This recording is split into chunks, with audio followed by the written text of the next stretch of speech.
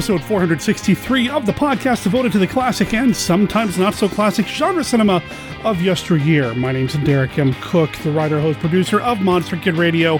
Welcome to the show, and welcome to the song Toro Star from the band Alvino and the Dwells. It could also be Albino and the Dwells. Either way, it's from their self-titled album, Alvino and the Dwells, and you can find them at albinoandthedwells.bandcamp.com and check them out when you're done listening to this episode of Monster Kid Radio. They're a surf band based out of San Diego, California, and they gave us permission to play their music here on the episode. You'll hear the song in its entirety at the end of the episode, but there's a lot to get through, a lot to get to before we get to that point. It is March, and while the NCAA did cancel its... Okay, I'm not even going to pretend that I understand sports ball, basketball, college. There's a bracket, isn't there? Well, last year, to coincide with that, we did a Monster Madness thing, and we're doing it again this year. Steve Turek is shepherding this through Monster Kid Radio once again, and last year, when he was meeting with Ron Adams at a convention, it wasn't Monster Bash, it was a different con, he and Ron sat down and broke down the ballot. What's the ballot going to be? Well, you're just going to have to listen to that segment with Steve and Ron to find out. Also in this episode, though, you know I can't let an episode go without talking about a movie, and we've got a new person we are welcoming to Monster Kid Radio. We're talking with author Nicole Cushing. She is an award-winning author, and she was incredibly patient with me as I kind of screwed up the schedule, and we finally met up and recorded and talked about the 1932 film, The Old Dark House. And of course, you know, the conversation kind of goes all over the place, but that's kind of what you're here for, right? To hear a couple of monster kids talking about some of their favorite monster movies. And The Old Dark House, man, if you have not seen it, if you've only seen the Hammer version, or you've not seen it at all, you are missing out. That is coming up. It will be preceded, however, by Kenny's Look at Famous Monsters of Filmland, because The Old Dark House did get some significant coverage in that iconic magazine. We have one tiny bit of feedback to go through as well, and before we get to the rest of the show, I just want to take a second to get serious here. I don't talk politics here on the show, and I'm not going to start doing that now, and I try not to talk politics online as well, but I think what everybody is dealing with right now with the coronavirus, with COVID-19, it goes beyond politics, it goes beyond party lines, it goes beyond everything. Please take it seriously. You guys and gals who know me know that my wife has several autoimmune diseases, and this hits really close to home for me. My sister-in-law, her sister, who did appear on the show once, I believe, or maybe that was on Mail Order Zombie. Anyway, her sister also has some autoimmune issues, and it's kind of scary. This whole thing right now is pretty terrifying. So please, even if you are young and healthy and feel like this isn't going to affect you, understand that you could carry it to somebody who can be affected by it, and in some cases, it could even be deadly. So please take care of yourself, follow the CDC guidelines, and wash your hands, man. Seriously, social distancing and all of that. And speaking of social distancing, if we can kind of get back into the Monster Kid swing of things, Social Distance Saturday will be happening this Saturday. What is that? Well, it is another meetup on Twitch. We're going to be doing another run of movies on Twitch, on Monster Kid Radio's Twitch channel at twitch.tv/Monster Kid Radio. I'll make sure there's a link in the show notes. Also, if you follow me personally on Facebook or Twitter, I'll be talking about it there as well. I'm going to be starting movies at 1 p.m. Pacific this Saturday. And for those of you who are listening to this show in the far future, that would be March 21st, so it's probably already happened if you're listening to this. Anyway, I'm really looking forward to this. We did kind of an impromptu meetup through Twitch last weekend with a bunch of stop-motion films, and that was a lot of fun. This time around, we're kind of prepping for it a little bit more. I've got some unique movies and TV shows I'm going to be showing all bloody day. I don't know how long it's going to go, but it's going to go pretty late. Even if you can't be there at 1 o'clock, or if you need to check out to go watch Svengoolie because it's on Saturday and then come back in, I'd love to have you. And the nice thing about Twitch is that there's a chat window, so there will be some conversations happening with people, with me and other viewers of the film. I've got some treats in mind, some surprises, and you know, I don't want to tell you about it just yet because they haven't all come together, but it is looking to be a really good time, and I hope to see you then. You know what? Let's move on. Let's get to the rest of the episode right about now.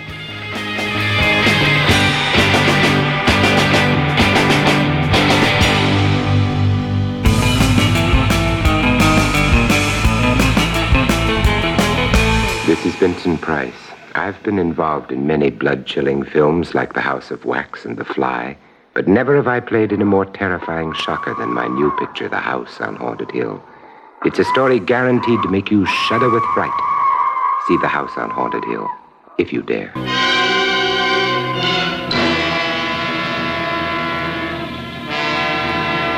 Queen of Blood. A tantalizing, mystifying enigma.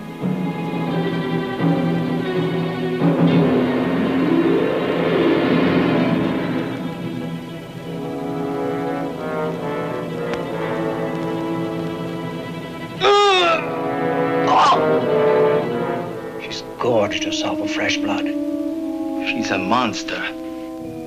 We have a good supply of blood plasma with us. We'll use that to feed her. And if we run out of plasma, Commander?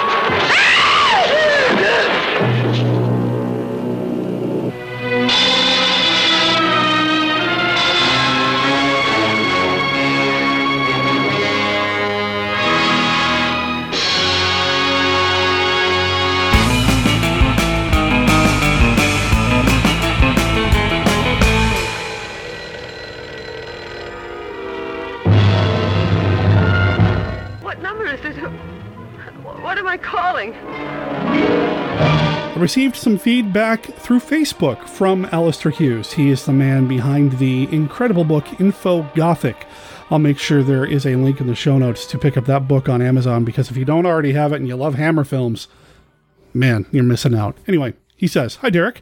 Just a quick note to say thank you, as always, for some wonderful episodes recently. Like many others, I love the roundtable discussion and your wonderful Monster Squad chat. You mentioned in this week's episode that you were curious to hear recommendations of Star Trek podcasts.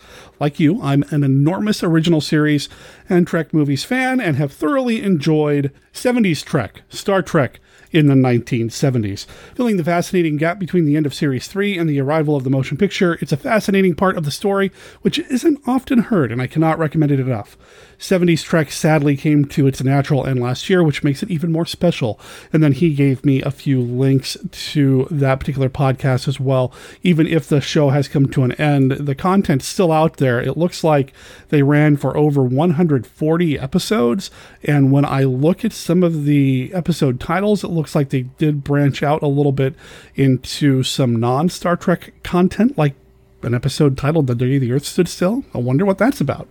Anyway, check out 70s Trek, Star Trek in the 1970s. Alistair Hughes approves. I haven't had a chance to listen to it myself, but I will be very soon.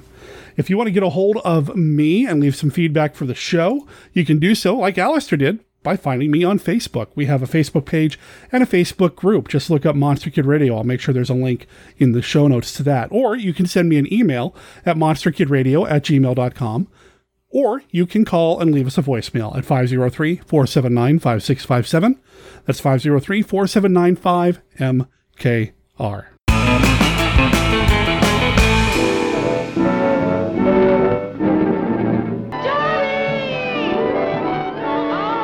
Night Tide, with its boundless power, ties these two together in a love tainted by strange, sinister terror.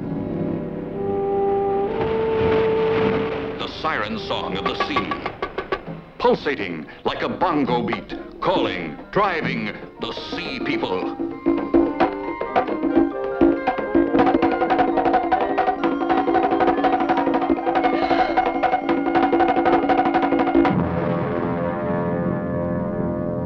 You saw how she looked at me, how she spoke to me. She's one of them. She's one of the sea people, and Johnny, I'm so afraid. You're a stranger here, and I guess you don't know what everybody here knows. Ellen, dear. In the past 2 years, Maura's had 2 boyfriends, and they're both dead now.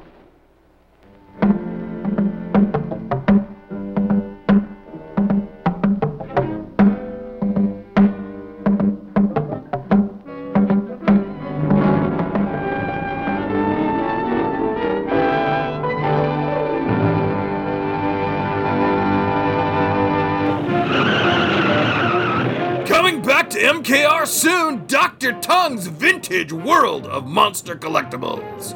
We'll sell you the whole seat, but you're only gonna need the edge.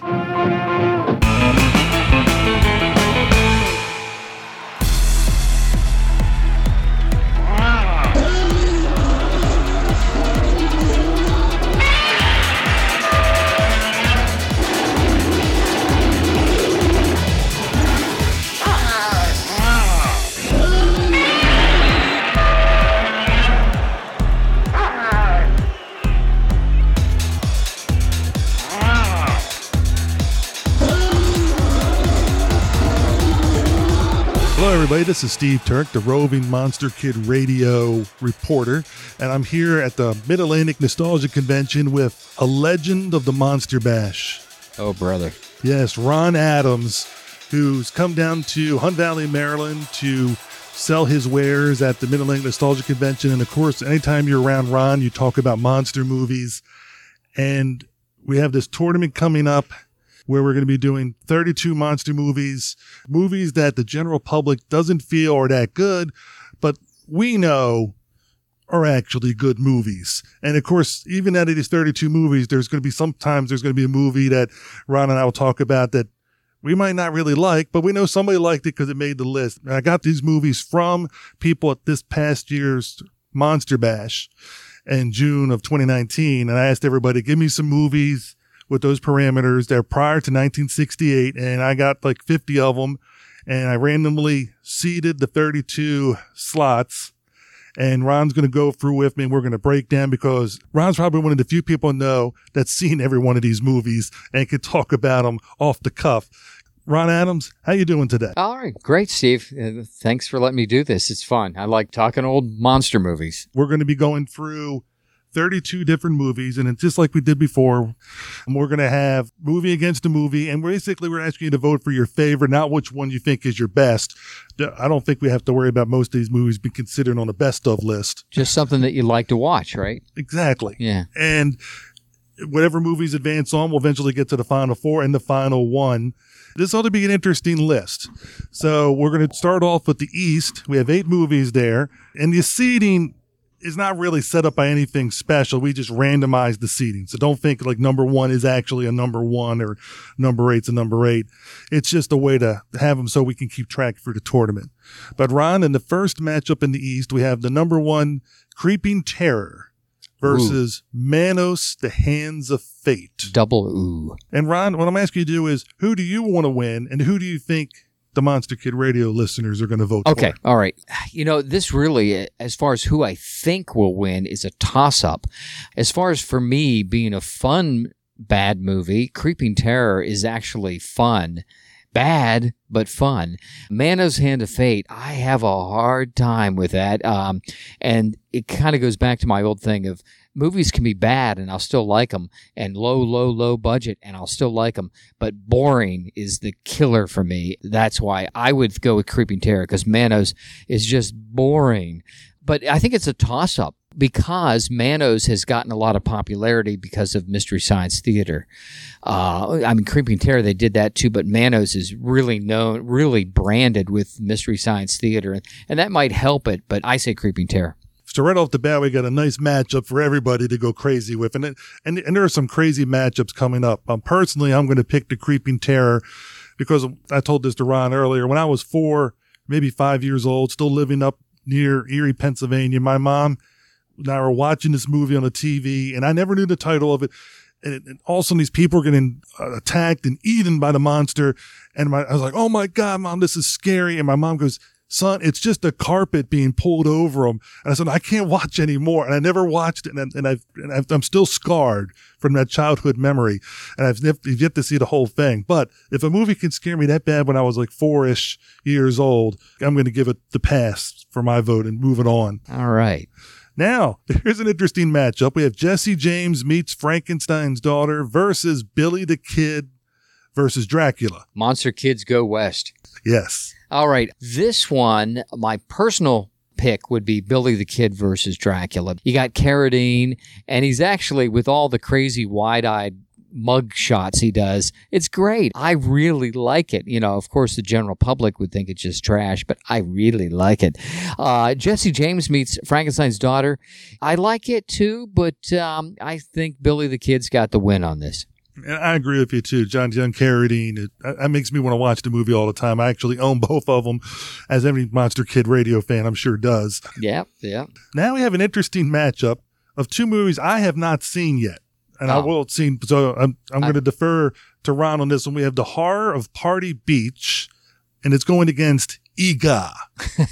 It's okay. Well, Horror of Party Beach is, you got a bunch of Gillmen, and for some reason the suits that have it looks like they're eating hot dogs. I don't know why, but interestingly, it seems goofy, and it is goofy, but there are scenes in it that are actually kind of graphically gruesome for the time. I mean, you actually see blood running down girls' legs when they're attacked. But it's fun. There's lots of music. I mean, it's got great music in it. And then Ega. Now, Ega is also fun, and you've got Richard Kiel, and that's always a plus. Richard Kiel, I don't forget what he was in real life, 7'2" or something, 7'4", and he plays the caveman throwback that for some reason he has existed alone out on the desert since prehistoric times. We don't know why, but there he is. And Arch Hall Jr., he's the male lead in this, playing the goofy teenager in the white sports jacket playing guitar. But great stuff. But I would go with Horror of Party Beach. I think most people would too. They're both fun, but Horror of Party Beach has got more going for it, I think. And like I said, I haven't seen either one of these films, so I'm just going to defer to Ron on that one. I will have seen them by the time this comes out, and might change my opinion. Now it's a battle of women. The Leech Woman versus the Wasp Woman. All righty. We go to Leeches and Wasp, the female variety. Leech Woman, Universal, is a lot of fun. And you got a very vindictive woman who has to stay young by jabbing people with this ring. And The Wasp Woman, on the other hand, is not a major studio. It was a Roger Corman product. And this one, believe it or not, what I would go with is the lesser of the studios. I would actually go for The Wasp Woman on this, actually, because I think with very little budget and just very creative shots, photography-wise, Roger Corman made it scary.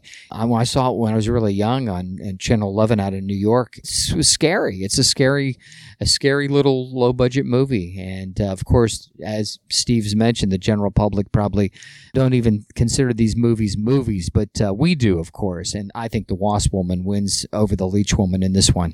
And I'm going to agree with you. I've seen both of these, and I really like The Wasp Woman, too. Now, before we move into the other brackets, we're going to continue on the East until we get down to one movie left. So we have The Creeping Terror versus Billy the Kid versus Dracula.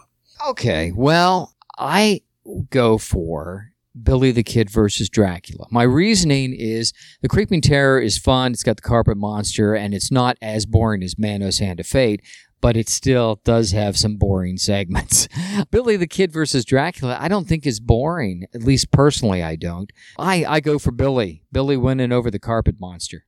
I love Westerns. I love Billy the Kid. And like I said, I've never seen The Creeping Terror all the way through. So I have to now go with a movie I enjoy and I've seen all the way through. And I'm going to go with Billy the Kid also. But of course, who knows what the listeners are going to do? Now we have the Horror of Party Beach is up against The Wasp Woman. Okay, I am going to go with Horror of Party Beach on this one. Hot dogs and all. Just because you've got a lot of monsters. They're creepy-looking Gillmen, and you've got that great music, that crazy band, and I think it just wins hands down over Wasp Woman in this particular case. So, Horror Party Beach for me. I'm going to go with Wasp Woman because, again, I've never seen the Horror Party Beach, so I can't pick a movie I've never seen. But, like I said, I might change my mind. Now, who's going to come out of the East, Ron? Is it going to be Billy the Kid versus Dracula or The Horror of Party Beach? Wow. This actually is tough for me because they're both movies I like a lot.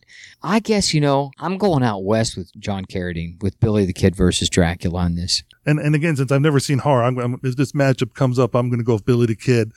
what can you say? Out of the East, Ron's prediction to make one in the Final Four be Billy the Kid versus Dracula. But now we're going to head to the West to see who's going to match up against Billy the Kid.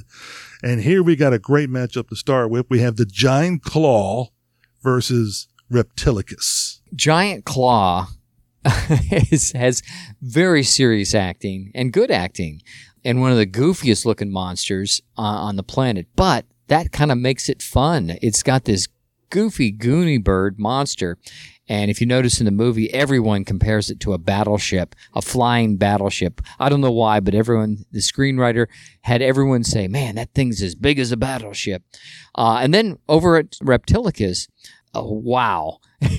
What a film. My first exposure to Reptilicus was not watching the movie itself, but watching the Beverly Hillbillies. And why? Because on the Beverly Hillbillies, Jethro, there's a scene where he is watching something on TV, and what do you know? He's watching Reptilicus, and that kind of fits with Jethro. And I have to go with Jethro on this. I like Reptilicus better than the Giant Claw. Well, Ron, I'm going to have to respectively disagree with you because I'm a Giant Claw fan, and part of my appreciation of the Giant Claw was last year, or actually 2018, for those that are listening, at your Monster Bash Film Festival with Giant Monsters, you had the Giant Claw there on the big screen, and with my son seeing it for the very first time. And you know what, Steve? On that big screen, it was as big as a battleship. It was bigger than a battleship, Ron.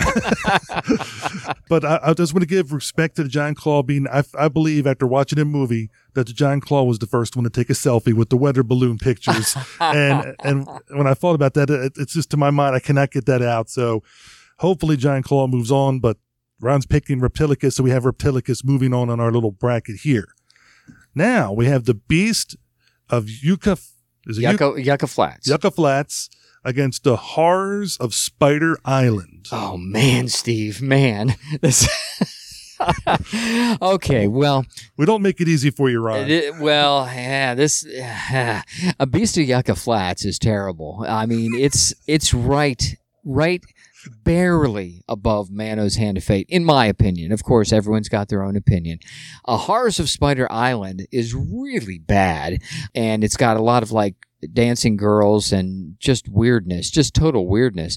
But I kind of like it better. Well, I do like it better than Beast of Yucca Flats. So I'm going with Spider Island on this. Little trip to the island. Everything's better. I mean, I'm a Gilligan's Island fan. I'm an Island of Dr. Moreau fan. I'm a Horrors of Spider Island fan. It must be something about the tropics just brings out the movie lover in me.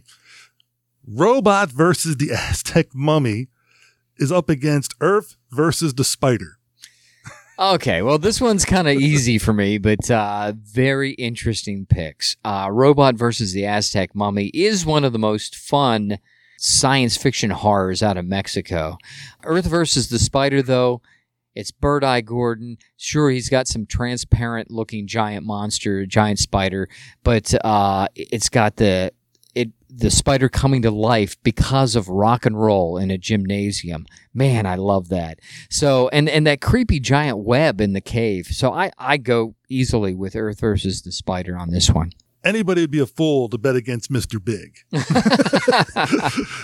But again, the beauty, like we said, all these, it's our opinions.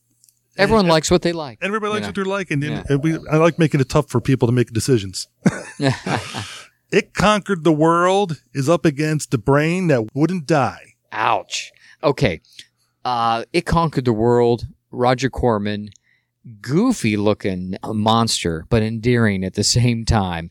I remember Beverly Garland was at Monster Bash, and she talked about when she first saw it, and she told Roger, I can't believe this is your scary monster, and she kicked it. And Roger was upset that she kicked it because he thought she might have damaged it, the Paul Blaisdell creation. It is bizarre looking, but that kind of makes it so cool.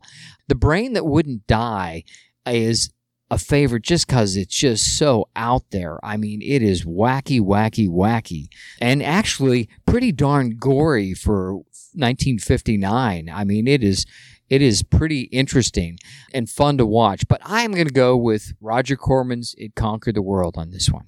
I'm just going to be a devil's advocate with you, and I'm going to go with The Brain That Wouldn't Die because we're talking about movies like this, when low budget favorites.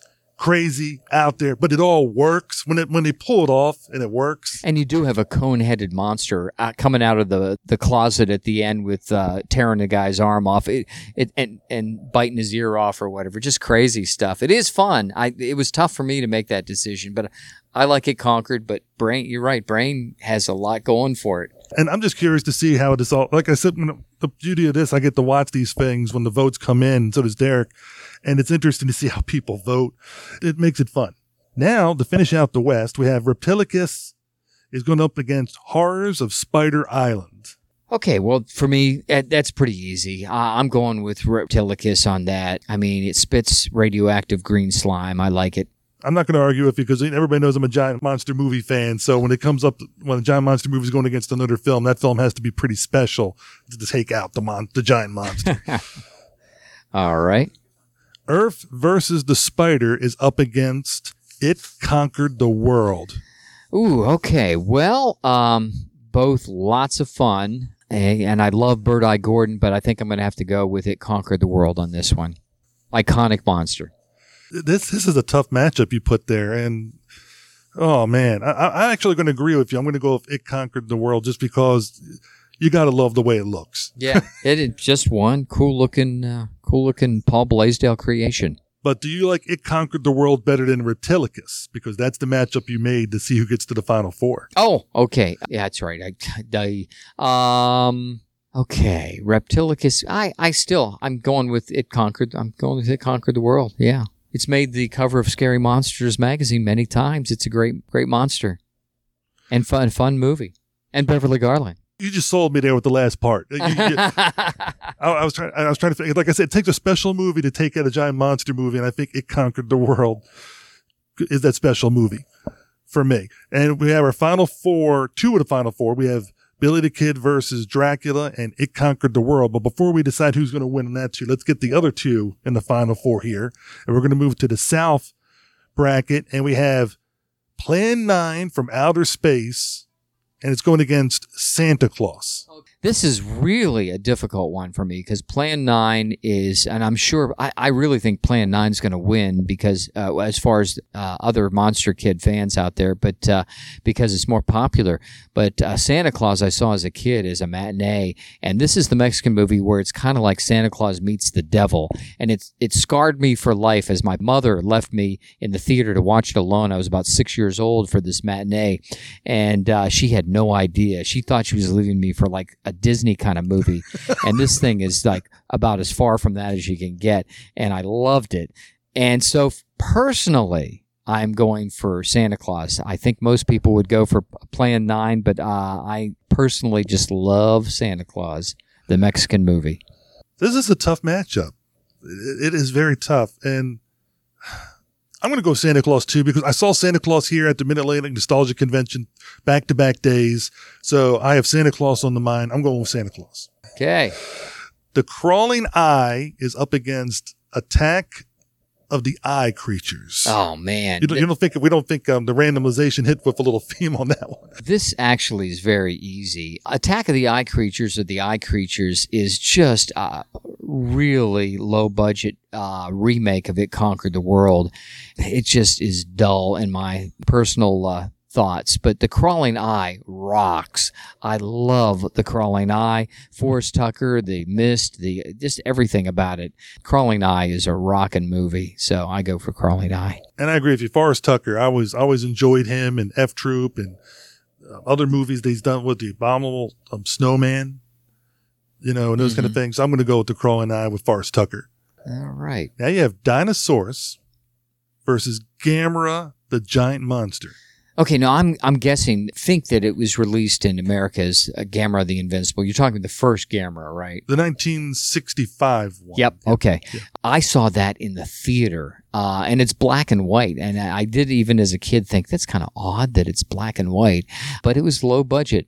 But Dinosaurus is great. It's made by the same guy that made The Blob, and Irving Yeaworth, and I really love Dinosaurus. So I am going to go with Dinosaurus, even though I really like Gamera too. I like Gamera, but these first few Gamera movies, they didn't come out of the gates running. Let's put it that way. And is Dinosaurs, if I remember, is that the one with the caveman and the little kid and the Brontosaurus and the Tyrannosaurus that are released from the ice and the steam shovel? That's what I was asking and about. the Tyrannosaurus. It's like a battle of the giants. Because you showed that, I think, was it last year's? The 2018 Chris Monster Yeaworth was the son of the director, was there to introduce it and talk about it. Yeah. Yes, I'm going with Dinosaurus because it's got a lot of stuff in it. I mean, it's just awesome with the more dinosaurs, the better. Yeah, and Monster Kids can, if you were a kid seeing that, you could relate with this kid that liked the dinosaurs. Pretty neat. Bride of the Monster versus Queen of Outer Space. Yikes. Okay, well, Queen of Outer Space it's in color. It's real crazy 50s sci-fi.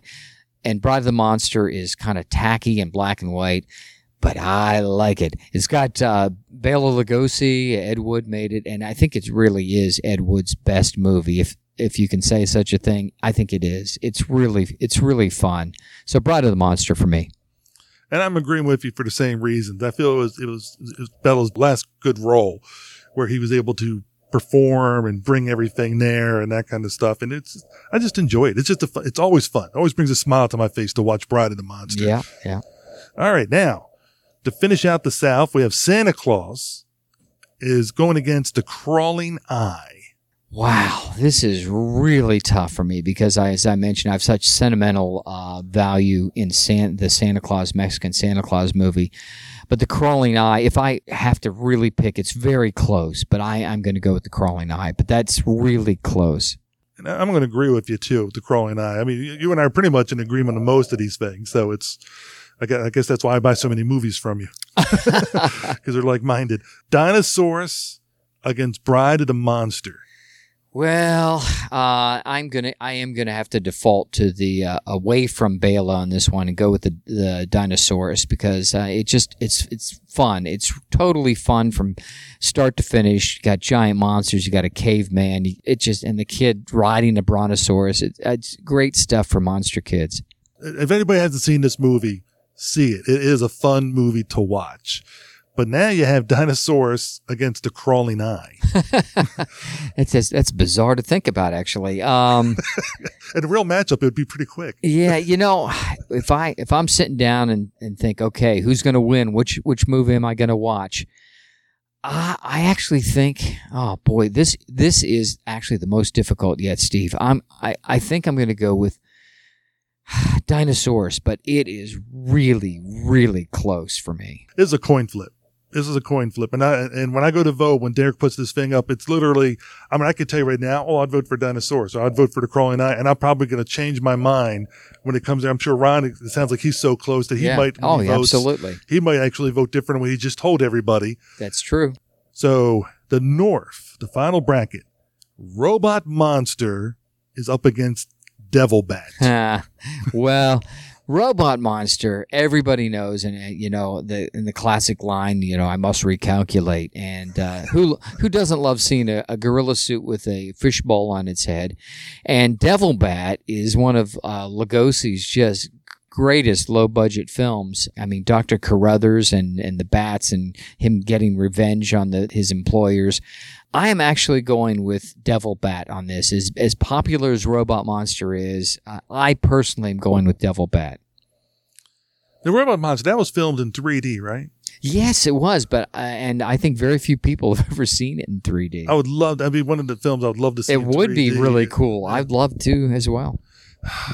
This is a tough match. This is for me. Oh man, I'm going to go just be devil's advocate and go with Robot Monster just because whoever came up with that costume, they were crazy, and somehow it works. And did it really happen, or was it all a dream? Yes, was it? Who knows? Teenagers from Space is up against Frankenstein Conquers the World. Wow. There are a lot of Toho fans out there, and me being one of them. And I saw Frankenstein Conquers the World very young when I saw it, and I loved it. And Teenagers from Outer Space is just fun. And I'm probably going way against the grain here, but I'm going with Teenagers from Outer Space solely for the 10-second scene where someone Ray guns a dog and it falls over as a skeleton. It was just so weird. I just couldn't believe what I was watching. I'm like, what a bizarre effect. This alien is ray gunning this happy little dog, and then plunk, it falls over and it's a total skeleton. Just thought that was like the weirdest thing I'd ever seen. And the whole movie is actually pretty fun and actually kind of intelligent at times. And this is going to come no shock to anybody that knows me that's listening to Derek's podcast. Frankenstein Conquers the World. I'm a Toho fan, and it's crazy. It's out there. It's fun, and it led to an awesome sequel. That's true. Oh, I love the sequel. Yeah, War of the Gargantuans. Yes. This is an interesting matchup. Navy versus the Night Monsters is up against Monster of Piedras Blancas. Okay. Navy versus the Night Monsters. I had heard that title for years when I was a kid, and I didn't get to see it till I was a little older. And boy, did I regret that. No, regret seeing it. Not wondering what. It's rough. It's rough. It's plants, and it's nothing like Day of the Triffids, which I really enjoy as far as plants that are a threat. Monster of Piedras Blancas is one nasty monster. This is the Gill Man gone bad, real bad. And I love that movie, so I go with Monster of Piedras Blancas. And I'm agreeing with him. I'm going with the monster, too, because it's like the Gill Man's evil cousin. Yes, yeah, absolutely. That's it. And you got to love it. The Killer Shrews is up against Godzilla Raids Again. That's a tough one, Steve. That is really tough because the Killer Shrews is a load of fun. It's almost like these nasty little creatures. And in real life, the poor dogs they strapped all this fur onto. But then when you see them gnawing through the walls, it's like they're like puppets. And it's just, I just thought it was great. I mean, just talk about entertaining. Not good, not a high budget movie, but entertaining from start to finish. Now, Godzilla Raids Again, man, this is tough because I love that too. It's the second Godzilla movie, if I'm not mistaken, and you've got like some knockdown, drag-out fights in it. It's just great. Very tough, and I know Steve is probably, I'm predicting, going Toho again, but I'm going to go with the Killer Shrews just because I find it so darn entertaining. I agree with where you're coming from, and I agree that you're right. I would pick Godzilla Raids Again over the Killer Shrews, but I still love that scene when they're all in the cans trying to get to the boat. Yep. I mean, inching along in big oil drums over them. Crazy. That's when creativity comes in. Like, how are we going to get from point A to point B? You just got to love it. All right. To finish out the North, we have Devil Bat up against Teenagers from Outer Space. Well, I am going with Small Town Dr. Carruthers here. We're going with Devil Bat. I find it really fun. It's probably the most fun, low-budget Lugosi movie, or at least one of them. It's just really, really fun. And Lugosi always saying to his intended victim, goodbye. It's just, I love it. I love it. So that's what I'm going with. Yeah, and this matchup, I'm going with Devil Bat, because I love that movie. And I owe it to you. I got a fellow Lugosi set from you, and I never saw Devil Bat until a couple of years ago. Oh, wow. What a treat, huh? So it was a treat because I was just like, you put it in. And the best thing about a treat is when you have no expectations of the movie. You have no idea. Right. Except a little blurb that tells you about it. And you stick it in, and you're just like, that was good. And I'm surprised more people don't know about it. My buddy Mike Adams mentioned, a lot of people might not know this, in the Devil Bat, the reporter that's in that, his boss, who's always yelling at him and firing him, is actually the real voice. It wasn't Mel Blanc. It was this guy, I forget the actor's name, it was Elmer Fudd's voice in all the Warner Brothers cartoons. And once you know that and you watch Devil Bat again, you'll never not see Elmer Fudd behind the desk yelling at those guys. When I get back from... I forget the actor's name off the top of my head. But this weekend, I'm going to stick that thing back in. Now that you just said that. Elmer Fudd's yelling at the reporter and this photographer, yeah. That's what I say. Most people go to Wikipedia. I go to Ronopedia for monster movies. All right. Monster of Piedras Blancas is up against the Killer Shrews. Okay, for me, it's that Monster of Piedras Blancas, the lighthouse, the monster, he's ripping the heads off of people. Oh my gosh, he's a nasty monster and a cool looking monster too. I'm not going to disagree with you. I mean, comparing these two, that one is more of a favorite to me. Now you've backed yourself into a corner. You got the Devil Bat and the Monster of Pedras Blancas. This is tough. Who's going to get to the final four? Well, man, I think I'm going to go with Monster of Piedras Blancas. I think I'd if I had to see who's going to be the winner to watch tonight, I think it would be the Monster of Piedras Blancas. Look, Derek, a creature from a different lagoon actually made it to the final four, might actually win a tournament. But let's see now. So we got our final four. So the East is going to be the representative is going to be playing the West. So we got Billy the Kid versus Dracula up against It Conquered the World. Who gets to the final matchup? Wow. This actually is getting tougher and tougher and tougher. I am going to go with It Conquered the World on this. As much as I like Billy the Kid versus Dracula. I know when people say this, and we've had a lot of feedback from listeners, like when you do these things, it drives us nuts because we got to pick between one favorite and another favorite. And I think when it comes down to it, as what Ron said earlier, is like, which one do you feel like watching now? Yeah. And right now, I feel like watching It. Yeah. Yeah. Maybe it's because there's a movie called It Chapter 2 out in the theaters, and it's calling to me. All right, now, who's going to go against It Conquered the World? Is it going to be The Crawling Eye? I'm sorry, not Crawling, Dinosaurus. Or is it going to be Monster of Pedras Blancas? Dinosaurus or the Monster? Well, I'm going with Monster of Piedras Blancas. Shoot him up another ranking here. All right. Yeah. This is your final matchup to decide who wins it all. According to Ron, would it be It Conquered the World or the Monster of Pedras Blancas? Well, I'm going with it, going all the way with the gruesome gill man, Monster of Piedras Blancas. I really can't argue. I mean, I'm interested to see what you, the listeners, the Monster Kid Radio, come up with, because we know what Ron would want to go in for this list. We'd go with Monster of Pedras Blancas, and I'm sure Ron's going to be curious to see how much similar or difference he is compared to. But a lot of these are so close; it could have gone either way with me. A lot of the pathway here, it could have gone either way. And Ron, when he votes down the, he might not actually vote Monster all the way down the end. He might vote different, like he said, on some of those different paths. And listeners looking to see a lot of these films, you know, there are a lot of places you can go to and look them up and that kind of stuff. But don't forget, give Ron a chance to plug. I got a lot of movies from the Creepy Classics. And, feel free to, look and see Ron's DVD, Blu-ray thing and see if those movies there. I'm sure Ron's got a lot of these. I don't know if he has all of them available. Yeah, probably. Yeah. Except maybe Frankenstein Conquers the World, I think might be out of print at this point, but, most everything. But, I'm thinking back now, Crawling Eye, I should have given it more love.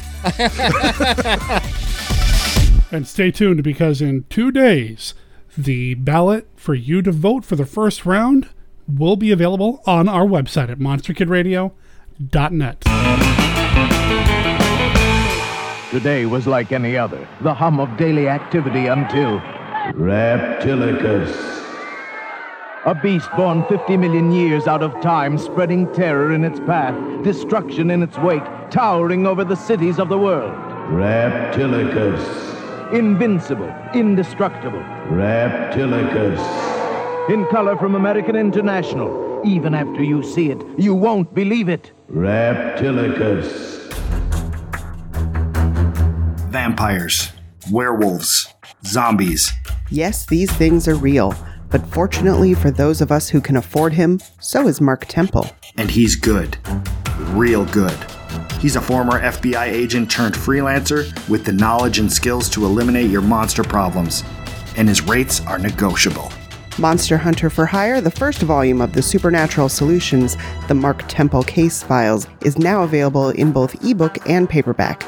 Go to tinyurl.com/monsterhuntertemple to buy your copy of Derek M. Cook's latest book. Read about Mark Temple, the experienced professional now available to rid you of your supernatural, ghoulish, and monstrous pests. That's tinyurl.com/monsterhuntertemple. And don't worry, Mark Temple is discreet.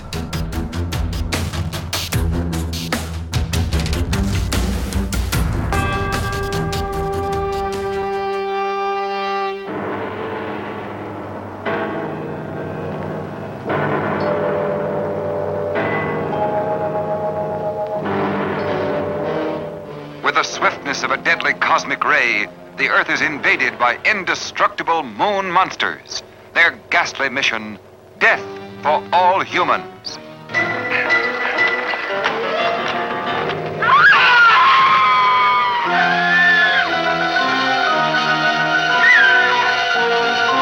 What astounding technical developments are being made to protect mankind?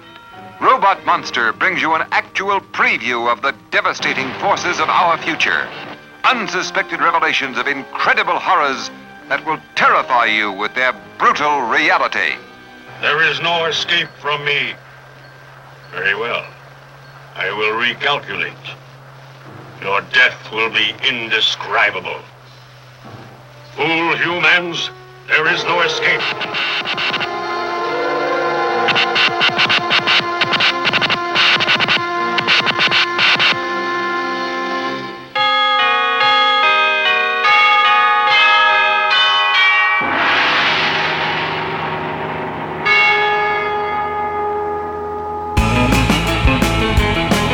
Hello there, Monster Kid Radio heads. This is Kenny with a look at famous monsters of filmland.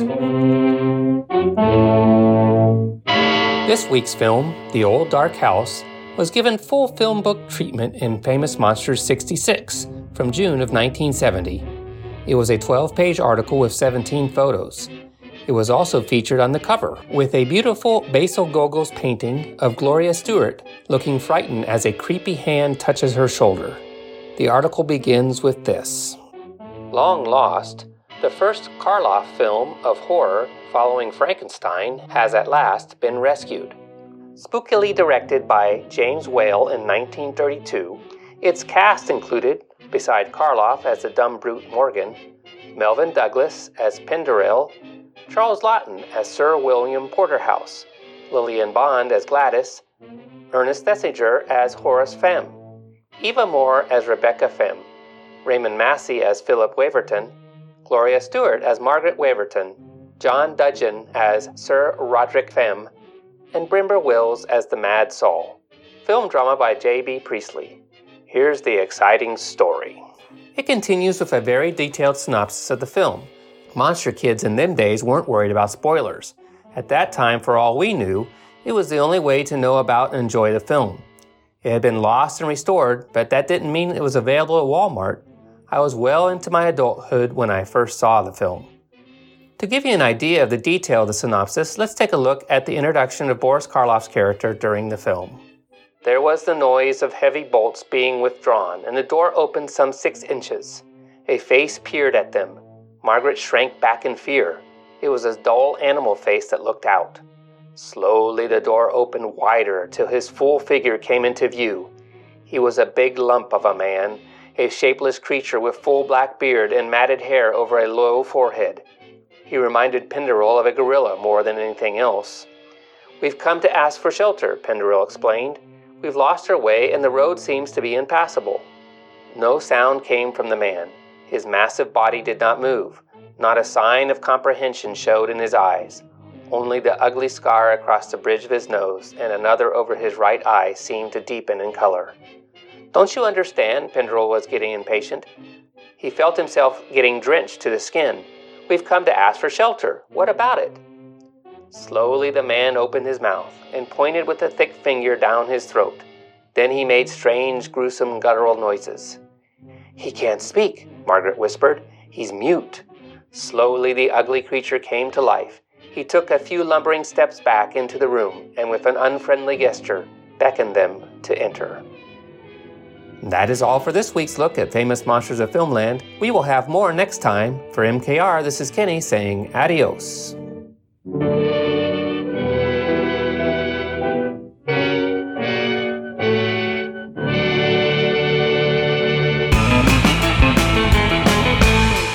Famous Monsters of Hollywood magazine names it Shock Award winner, the Monster of Piedras Blancas. The Monster of Piedras Blancas, the world's most shocking monster, stalks its unsuspecting prey, feasts its eyes on the next victim to writhe in its slimy arms. The screen's most nightmarish beast,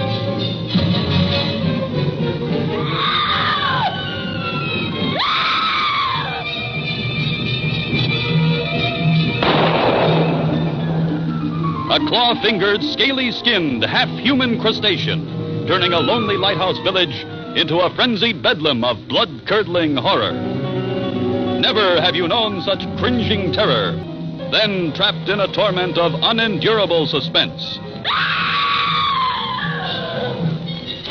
See the movie named the most brain-paralyzing shock story of them all, The Monster of Piedras Blancas.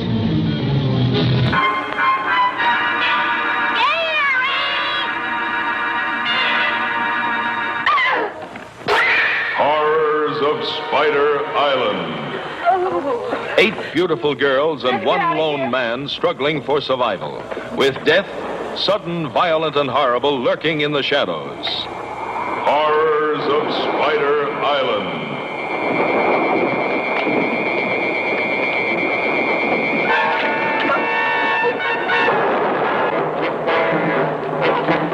Out of the night came a fate worse than death. A man's mind twisted, his brain poisoned, with an uncontrollable lust to kill.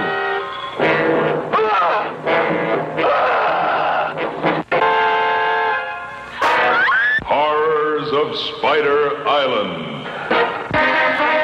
A tale of terror that will leave you limp. So hideous and shocking, you won't believe your eyes. His hunger for victims was never satisfied.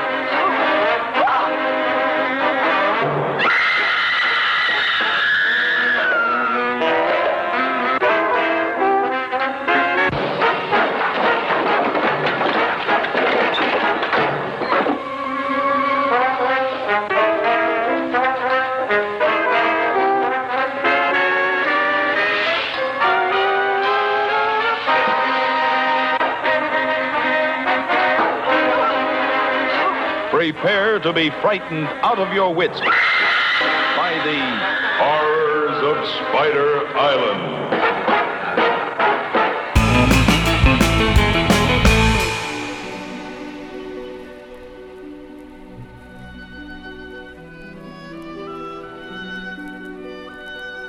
This is Count Dracula, and I'm here to offer you a friendly warning. Derek and his guests often get excited, and occasionally this results in revealing key plot points of the movies they're discussing. You know how the children of the night, monster kids, can get sometimes. So consider yourself warned, and don't come begging to me to kill them for their transgressions afterward. I have more pressing issues to take care of. Like that pesky Van Helsing. Monster Kid Radio listeners, I'd like to welcome to the show award-winning author, winner of the Bram Stoker Award, nominated for a few other amazing awards as well, and she's got one of the coolest last names ever, even though she's not related to the great Peter. Nicole Cushing, welcome to Monster Kid Radio. So great to be here, Derek. It's awesome to have you on here, especially since, well, kind of screwed up the whole recording thing, listeners. I mistook Sundays on my calendar, so I'm puttering around my home doing my thing last Sunday, and Nicole's like, let's record. I'm like, oh no, I screwed up. So Nicole, first of all, thank you so much for being so flexible. No worries. I mean, as we're recording this, we're in the midst of the corona apocalypse. Yeah. So I think that recording a podcast is an easy thing that can be lost in one's mind. So no worries at all. And you do such a wonderful job, Derek, that, I'm just grateful to be a part of the show. I'm thrilled to have you on here. We've actually been kind of chasing each other a little bit on Facebook about this for a while now. And to finally line this up and make it happen, and especially somebody whose work I respect and know, and somebody who's got some mutual friends, we were talking about Dr. Gangrene earlier. It's just great to have somebody else to add to the mix, especially when it comes to talking about such a cool movie. Oh my goodness, yes. I rewatched it a couple of times, and I just love how delightfully weird this film is. It's just a celebration of oddness. It really is, and I would expect nothing less from James Whale, especially in the 30s. Just the guy was a master of his craft, and he knew how to work just enough quirk into what he was doing to give it that edge. Yes, and sometimes quite a bit of quirk. Yeah, I love any kind of tale of hereditary madness, and that's one of the things I really appreciate about this film. The family that is creepy and kooky, to borrow a phrase from the Addams Family. Just all the differences in the infighting in the family and the fighting between the travelers who just happen upon this house and the family and the infighting within the travelers. There's a lot of cool layers of conflict in this, and I don't want to rush ahead and get into that too much necessarily, but there's a lot of wonderful things to love about this film. Oh, yeah. There's a lot of different layers here. I mean, it is called The Old Dark House, and for my money, it's probably the most, I'm just going to say, iconic. It is the Old Dark House movie. This is a trope that has been used before and many times since, but this is it. This is the pinnacle for me. I think so, too. But like you said, we don't want to get too far ahead because you've been listening to the show. You know there's something we got to do first. Oh, yeah. Before we dive into discussing the movie, we've got to play a round of the Classic Five. The Classic Five! For listeners who don't know, the Classic Five is a game that we play with everybody that comes on the show. And basically what it is a card game. I've got a deck of cards here. Each one of these cards says this or that. Which movie do you prefer style question? There are no wrong answers. It's just a way to get a couple of monster kids talking or keep them talking. Nicole, are you ready to play the Classic Five? I'm as ready as I'll ever be. All right, here we go. Okay. I did not do this on purpose. It's something about the Classic Five. The cards know they pick the best questions to start with, or at least throw in the mix. Nicole, what Peter Cushing role could have or should have been played by Christopher Lee? Ooh, I'm thinking, gosh, I would love to see Christopher Lee as a vampire hunter. Oh, that'd be so cool. He's so athletic. And I'm thinking about that performance of Peter Cushing in Brides of Dracula as the vampire hunter, where he's like, he takes the cross and he like basically brands himself with the cross to take away the vampire bite and the whole thing with the windmill and flames and everything. Can you imagine like Christopher Lee at that height and everything? I mean, Peter Cushing did a wonderful job doing a swashbuckling at times sort of vampire hunter and balancing that with an intellectual vampire hunter who was a scientist, but also somebody who could swing into action. But I like the idea of like Christopher Lee as a vampire hunter. And in that film, he could have done it because he was not playing the vampire. Yeah, and so I can imagine like him hammering home the stake in someone's heart. No pun intended. Hammering home hammering. I just got the pun now. Hammering home the stake. Coffee. I need more coffee. Yeah, imagine that, and just imagine him. He has the brains to pull off the more intellectual part of the role. So I would love to see him destroying vampires, much in the way apparently he, during his World War II. He's alleged to have been like a Nazi hunter, like someone who was kind of doing covert operations, thinking that as like the parallel where he would hunt vampires in the same way that he hunted Nazis in World War II. But yeah, I'd love to see that. When you mention Christopher Lee as like the hero, that sort of thing, I'm always drawn back to movies like The Devil Rides Out or Nothing But the Night, where Christopher Lee is the hero. And if it gets so bad that you need Christopher freaking Lee to save you, it's bad. So, so to see him as a vampire hunter would be a lot of fun, I think. So, yeah, that would have been awesome to see. All right, card number 2. In your mind, what is the most underrated classic vampire film? Oh, wow. I really like the 70s movie Vampire Circus. It doesn't rely on major stars. It just relies on a lot of weirdness, a lot of energy. I just love the oddity about it more than anything. I love the aspect of it that's centered around a plague, because in a way it's kind of like the vampires are kind of almost like a plague as well, a second plague following up on the first plague that the town is facing. And I love anything that has to do with carnivals and circuses and intermingling that with horror, because you have this whole idea of these outsiders who you really don't know that you're spending all this time with when the circus comes to town or when the carnival comes to town. I just love that film. I think it's really well written and well performed. And if I had to go further back, gosh, like something black and white with vampires. Well, I mean, Dracula's Daughter is one that I think is underappreciated. One of the things I love about it is it like follows up the logical consequences of like what happened if Van Helsing actually did stake a vampire or you know, to kill the vampire, is that he, you know, there would be like police asking questions, and it kind of picks up on that. It's very logical as a sequel to Dracula. And I think the lead actress in that role just really does a good job of being kind of haunting. And she's not a kind of just an eye candy kind of vampiress. You know, she has some gravity to her, which I think is important. Some real depth. Yes. Yeah, that one is a particular favorite of mine. I keep going back to it. Like once a year I'll watch it. There's so much more going on than just, hey, it's a sequel. You know, there's just so many layers to that film. And like you said, it deals with the actual fallout. And that's one of the things that I miss about a lot of horror movies, classic and modern, is that the characters go through this terrible thing, and then the movie ends. I want to see the fallout. I want to see how the cops write this up in their report, you know? Yeah.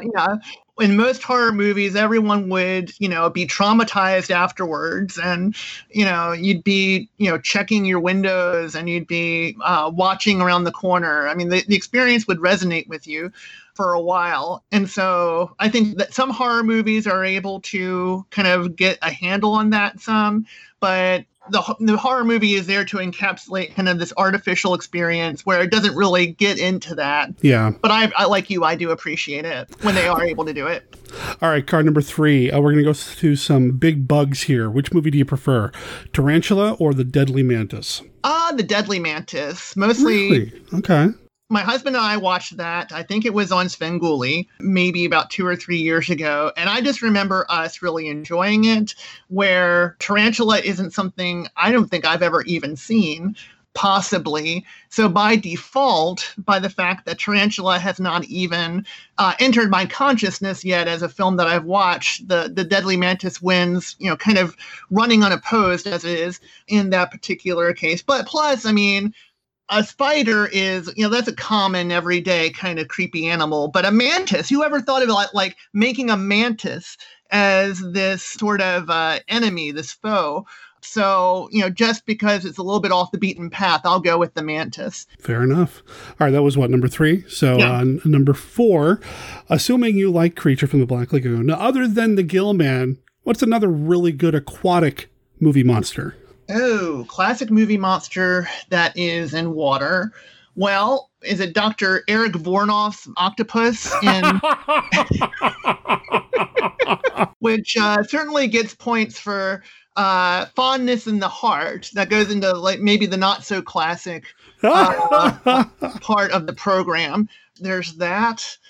Are there all that many actual aquatic monsters in horror films other than, well, I guess there's, you know, like, isn't Reptilicus, you know, that would be like a aquatic creature.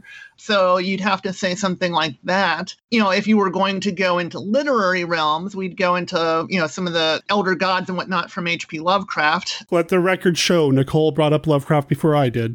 There you go. Yeah. Yeah. I have some Lovecraftian pictures up here in my office and everything. I'm not the biggest, hugest, most fanatical Lovecraft fan, but I definitely appreciate him. I'm trying to think of like other ones, and probably there's some listeners saying, say this, you know, because I'm just kind of blanking on aquatic creatures. But yeah, the Gill Man, what I love about the Gill Man and the Creature from the Black Lagoon is just, I root for him. I mean, it's like, I want him to he's just minding his own business, really. You know, all he wants to do is be left alone. That's another thing I like about the Invisible Man. The Invisible Man just wants to be left alone. That's like his whole thing. He just wants to go to the hotel and hang out and chill and be left alone. And because Una O'Connor can't like mind her own business, then everything goes out of whack. So, you know, I can relate to that. A lot of times I just want to be left alone. Both the Gill Man and the Invisible Man, in my opinion, are the more introverted creatures in the Universal monster fandom. I mean, Frankenstein's kind of introverted too, if you think about it. Dracula's a little bit more social. The Mummy's maybe a little bit more social because they're like driven by romance. I guess the Gill Man is driven by romance to some degree too. But Yeah, I mean, a lot of it is they just want to be alone, hang out, be undisturbed, do their little creaturely things, and people have to barge in and bug them. Practice social distancing, folks. Leave the Invisible Man alone. The Gill Man, yeah. Hey, you won me over with Bride of the Monsters, Octopus. So. Right. All right, final card. Alfred Hitchcock or William Castle? Hitchcock.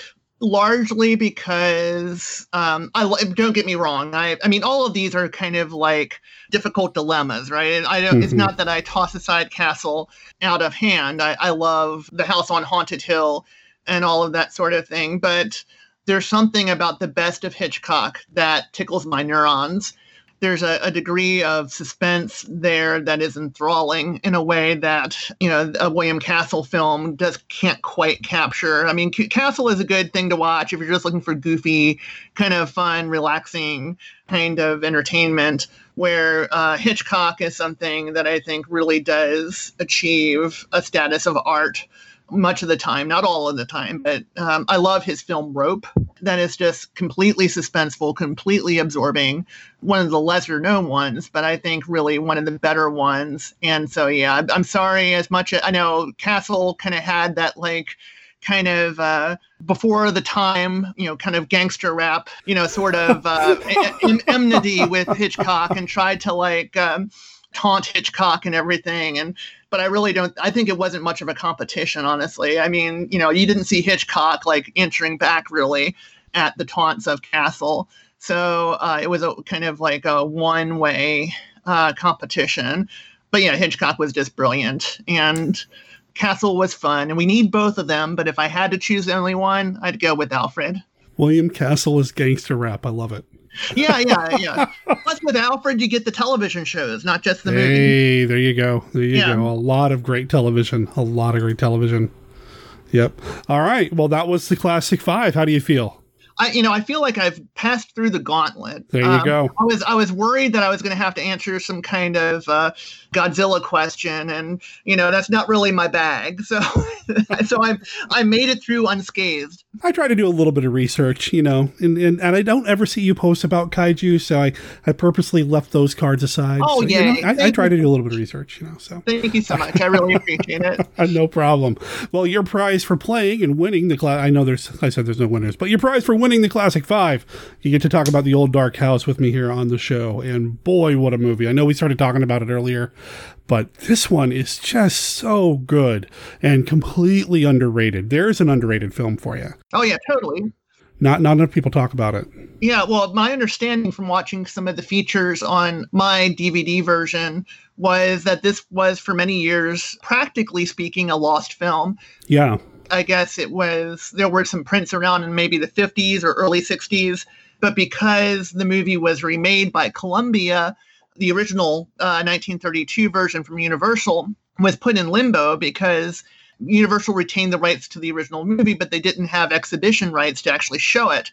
And so we really only have our modern knowledge of this film thanks to a really dedicated friend of James Whale's, who really went to bat for asking people 3 times to search Universal's archives in New York. And apparently the first time they came back and said we couldn't find it. And then he told them to go back and look a second time. They came back without any results. And he said, go ahead and look even more for it. And the third time they found it. And I guess the first reel was damaged and there had to be a restoration, but there was no money for a restoration and Universal wasn't interested in doing a restoration. So there was a corporate donor, I think, that was involved in helping to fund the restoration. And so the fact that we have this film at all is really a dedication, or rather an indication of the dedication of one of Whale's friends to really see this through, and just a very fortunate stroke of luck, because very easily we might have not had this film to talk about. Yeah, and that was Curtis Harrington that did that, who is a filmmaker in his own right. He did some films that, I haven't talked about here on the show much, if at all. Night Tide with Dennis Hopper, which is another one of those really weird movies. Queen of Blood, and he worked with Corman a little bit with Voyage to the Prehistoric Planet. So, he's a monster kid as well, I assume, doing movies like that and being friends with James Whale, but he did so much more. And since he was the driving force behind introducing this film to the world. I mean, huge props to him. I don't know anything about him outside of, his directorial career, but this is amazing that he was able to get Universal to go and dig and find this stuff. If it's only that easy to just tell somebody to do it 3 times and they go and find it. I mean, how many lost films are there that we'd love to be able to just say, hey, just look a little harder. Yeah, just look a little bit. Yeah, London after midnight. Yeah. Just look a little bit harder. Just please, just look one more time. Yeah, and also the resilience it took, because how many of us would have heard no the first time and just kind of said, okay, well, I guess that didn't work out. But he really wanted to see it, get the audience that it deserved. Monster props to him, no pun intended, for actually doing this and making this film available to us. You touched on it a little bit. You touched on a little bit about why it got pulled from distribution, and Columbia was working with Hammer Films to release their own version of it, directed by William Castle in 1962, I believe is the year on that. And I asked you when we first started talking about this, you're not talking about that one, right? You want to talk about the 32 one. And you said you hadn't watched it yet, the Hammer one? Yeah, I had not watched the Hammer version. I still have not watched the Hammer version. Okay. I mean, I don't like to be overly negative here on the show. So I'm probably not going to say much more about Hammer's take on the Old Dark House, but it's not nearly as good. I'll just say that. Yeah. It's not nearly as good. I mean, Tom Poston is fun, I suppose. But other than that... Well, it's hard to improve on Ernest Thesiger, man. And Boris Karloff. I mean, you can't really catch lightning in a bottle twice. I mean, it's there's something about that, the actors and the director and the sets and, the dialogue and the source material all kind of coming together in this really cool way. And for any movie to kind of gel together well, a lot of things just have to happen to fall into place. And it's difficult to do that twice. You talked about the source material. You read the novel before recording this, right? Oh, yeah. The novel was published in the UK as Benighted and published in 1927, I believe, over there. And then 1928 was published over in the United States as The Old Dark House. Benighted basically means like overcome by darkness.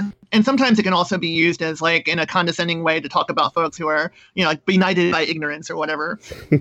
Written by a gentleman named J.B. Priestley, who went on to have a career, if I understand it, more as a mainstream writer and a more mainstream like literary critic even. But this was his second novel. It was interesting to read the book and then rewatch the movie.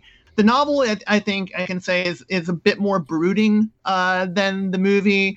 It's a little bit more focused on the tragedy of the post-World War I generation and the loss and the, kind of the collision of that with the sort of emotional and physical grotesquerie to be discovered there in the Femme household.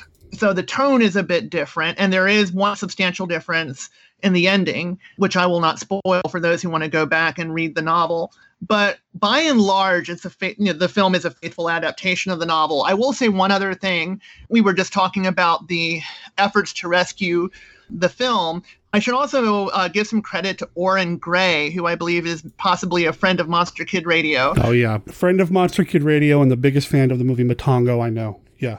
Right. Because apparently Oren was one of the folks who helped shepherd the republication of the book Benighted. Probably, I think it's like maybe 5 or 6 years ago. He was able to do that through a publisher called Valancourt Books that kind of focuses on rediscovering out-of-print horror books. And so the fact that we were able to, or the fact that I was able to go on Amazon and pull an ebook of The Old Dark House off so I could read it quickly to prepare for this, I wouldn't have been able to do that without Oren, kind of paving the way there. So he helped to rescue the literary aspect of this. And I would encourage anyone who is really interested in digging deeper into this movie to check out the book. It's relatively short, and it's definitely worth reading just to get a different spin on the characters. Although, of course, there's no way I could read about Morgan without seeing Karloff in that role, or read about Horace without seeing Ernest Thesiger in that role. Sure. Well, I'll make sure there are links in the show notes to the Valancourt version of Benighted. You can get it as an ebook, a Dead Tree version, or even on Audible. I mean, you can get it a number of different ways. And I didn't know that Oren was all that involved in making that happen until you mentioned that you were reading it, and then I went and looked to see if it's something that I had time to read and saw his name on there. Oren's been on the show a few times. I'd like to have him back on down the line. It's just a matter of finding time and a movie to talk about. But he's a great guy, and even greater now in my book if he was partly responsible for making this happen, because that's just great. Yeah, and he wrote an introduction too. Yeah, very thought-provoking and helpful. So yeah, just can't say enough good things about Oren. He's a good guy. Oren, I hope you're listening. We like you. Okay. The novel I've not read, to be honest with you, and it is something that I'm going to put on my to-read list. It's one of those things that I keep meaning to read anyway, because I like this movie so much, and because I did see the Hammer version. I really do want to go back to the source material, and eventually I will, but like many of you out there listeners, and I'm sure like Nicole, my to-read list is huge. Yeah, I don't have a to-read list. I have a to-read pile. Like, literally, it's like a big pile about 3 feet long by 3 feet high. I totally get it. Now, earlier in this episode, Kenny did his look at Famous Monsters of Filmland, and he read an excerpt from the magazine where they talk about the introduction of Karloff in the film. And you were just mentioning we can't think about Morgan without thinking about Karloff. I mean, the man was just magnificent. There is nothing that he's done that I have disliked.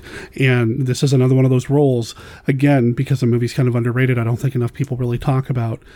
He is a brooding, mute kind of creature, so there are some Frankensteinisms here, but I still feel like he makes him unique enough to make him fascinating to watch. Yeah, well, I mean, unlike Frankenstein, Morgan, apparently he's a binge drinker. Yeah. And that's part of what sets him off. And his role in the family is kind of interesting because we find out later that there's a reason for him being there, even though he's a menacing presence. I think Jack Pierce did the makeup for this, and he did it in a way that is disturbing. There's something kind of off with Morgan's eyes. That beard is kind of, there's something unkempt and kind of primal about Morgan that goes through. And yet also that he has a relationship with one member of the Femme household that is intriguing just because there's one member of the household that he does have some affection for. And he's also very menacing. And of course, Karloff, by all accounts, was just a real gentle man, not just a gentleman in the sense of status in society, but a gentle man. He was a well-read man. He was a man who was very kind to his co-stars and the polar opposite of many of the roles he played. And his role here is quite menacing, quite primal, bizarre, unhinged. Yeah, it's a testament to his ability as an actor, kind of like what that little statement at the beginning of the film says, is that it's a testimony to his versatility that, they have to put a little disclaimer to say, yes, this is the same actor who played Frankenstein, because otherwise people might not believe it. I mean, I can think of no higher compliment to an actor than to have to point out to the audience that this is the same actor, because otherwise they wouldn't know. That opening title card that talks about this is the same Karloff that you saw as Frankenstein, how fascinating that is, because that's not something that was done on the regular. That Universal put that up there just speaks to what the studio must have thought of Karloff and his drawing power and his ability. And obviously it was a promotional tool as well, but I can't think of any other actor that got that kind of treatment in the film itself. Exactly. Way. Yeah. So just fascinating. Fascinating. Karloff is fantastic in this. And then we talked a little bit about how there's some other people from James Whale's career or filmography in here. We got Gloria Stewart's in here. She was in The Invisible Man, and she does a great job. She's fun to watch. I mean, there's nobody in this film that I disliked. I had such a good time with the characters in this, and just the way the movie starts, it's foreboding, something bad's going to happen. I mean, it's a dark and stormy night, right? And it literally is a stormy night. There is water pouring everywhere. I felt so bad for the actors and actress in that opening scene in the car.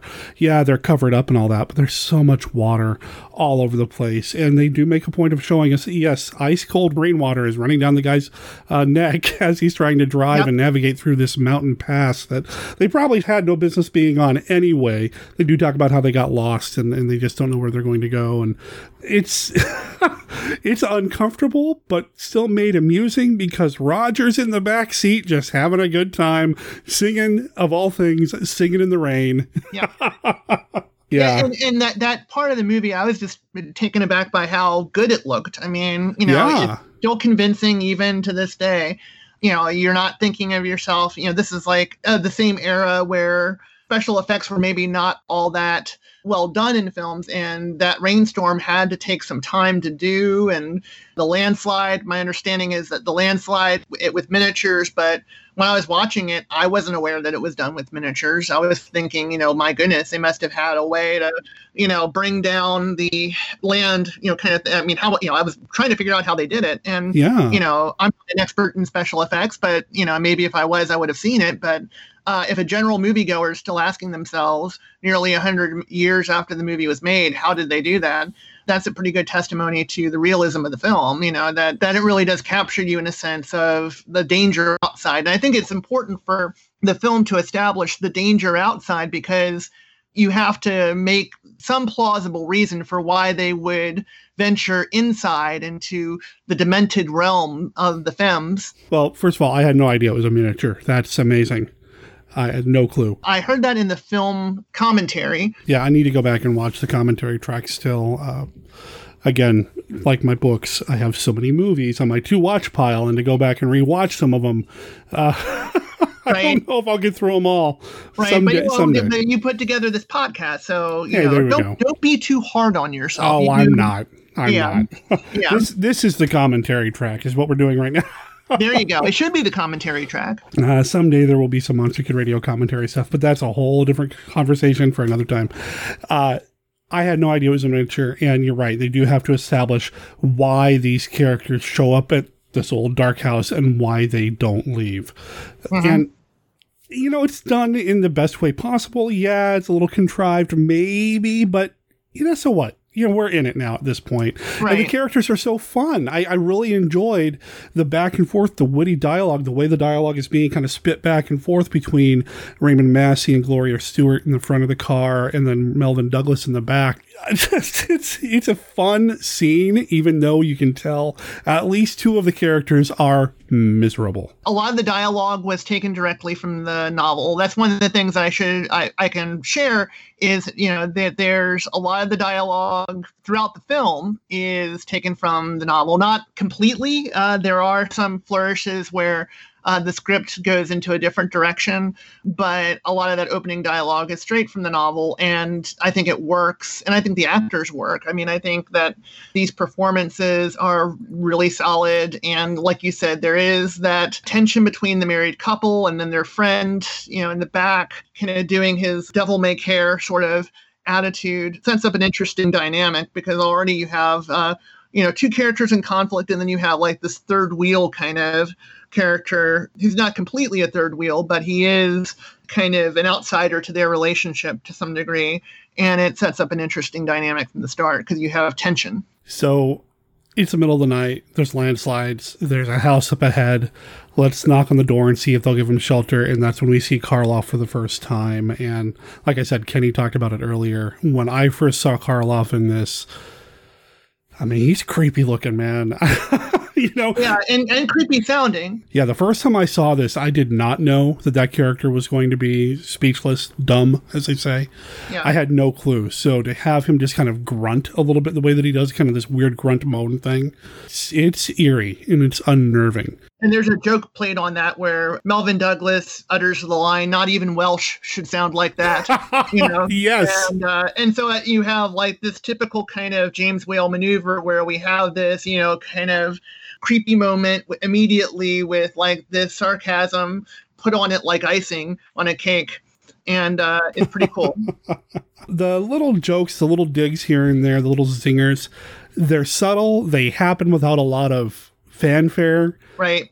So they happen, and then it might take you a second to catch up to them. There's another comment later that was made, and I'm assuming this is intentional, and we'll get to it. We'll get to it. Remind me to come back to something about getting wet out in the rain. Yeah. There was a possible innuendo there that I thought could just a little bit. Yeah. Knowing what I know of James Whale, I would not be surprised if that was intentional. Right. And slid right under the radar. Anyway, we don't just meet Karloff. We also meet Ernest Thesiger, who is somebody that I don't know enough about. I really wish I knew more about him.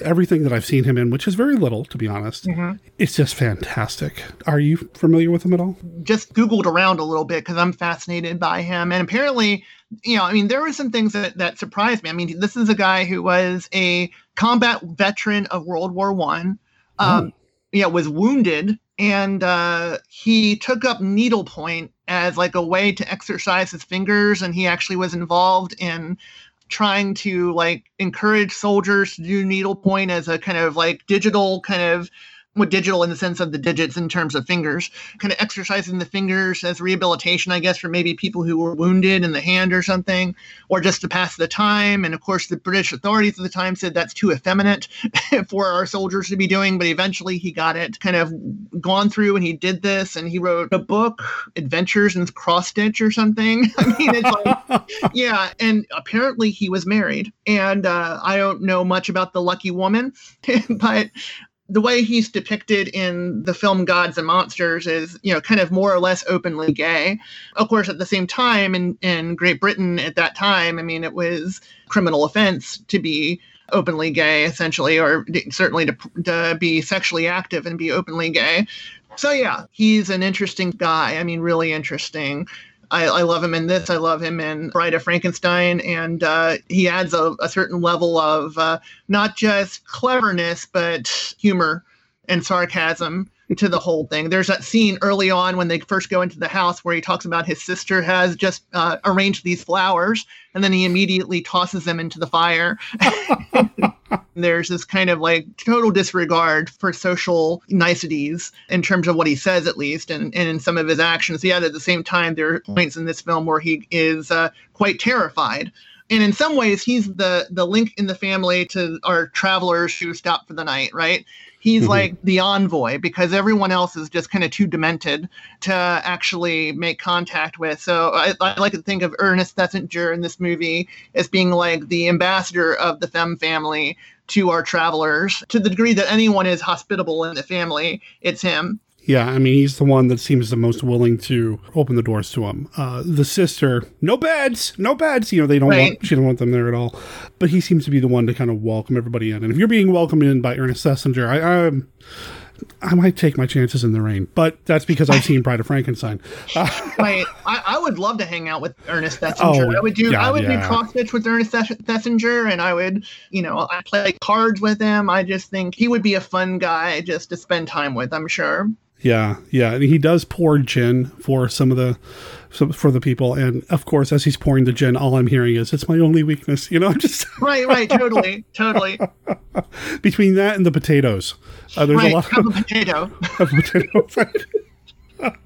and so delightfully, and I think you nailed it. Weird, and the whole family is this, and the weirdness has some humorous aspects, and the weirdness has some real dangerous aspects, and reality kind of melts a little bit inside the Femme household. There's of the darkness. The family generates their own electricity, but the electricity is shaky because they're not really great electricians.